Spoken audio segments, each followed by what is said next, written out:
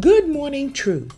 Mark 5:25 through 30 reads, Now a certain woman had a flow of blood for 12 years and had suffered many things from many physicians. She spent all that she had and was no better, but rather grew worse. When she heard about Jesus, she came behind him in a crowd and touched the hem of his garment. For she said, If I could only touch his clothes, I shall be made well.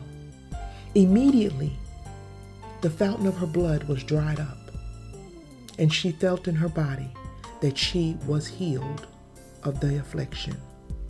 And Jesus, immediately knowing in himself that power had gone out of him, turned around in the crowd and said, Who touched my clothes?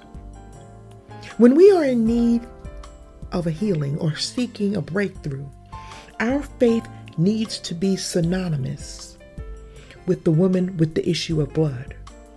Her faith wasn't built on just the confession of words. Her faith was so rooted in her soul that it prompted her to get up, and likely in pain, and go where she believed the source of her deliverance was. And as she got close to her deliverance, that wasn't enough for her. Her faith continued to prompt her to push her way through the crowd and reach out and receive what she had faith would deliver her. This morning, I want to remind you that faith without works is not faith at all. It is unproductive and will not bring healing or a breakthrough.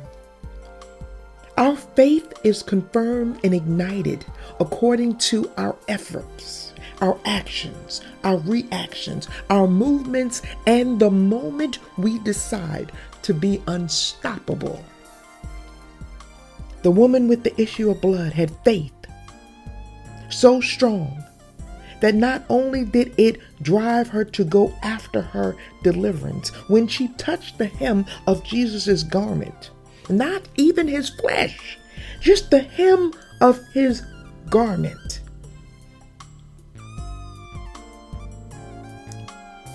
he felt a shifting in his spirit. Is your faith in your healing, in your breakthrough, strong enough to shift the Spirit of God? Remember, when you start your day with truth, blessings throughout the remainder of the day is inevitable.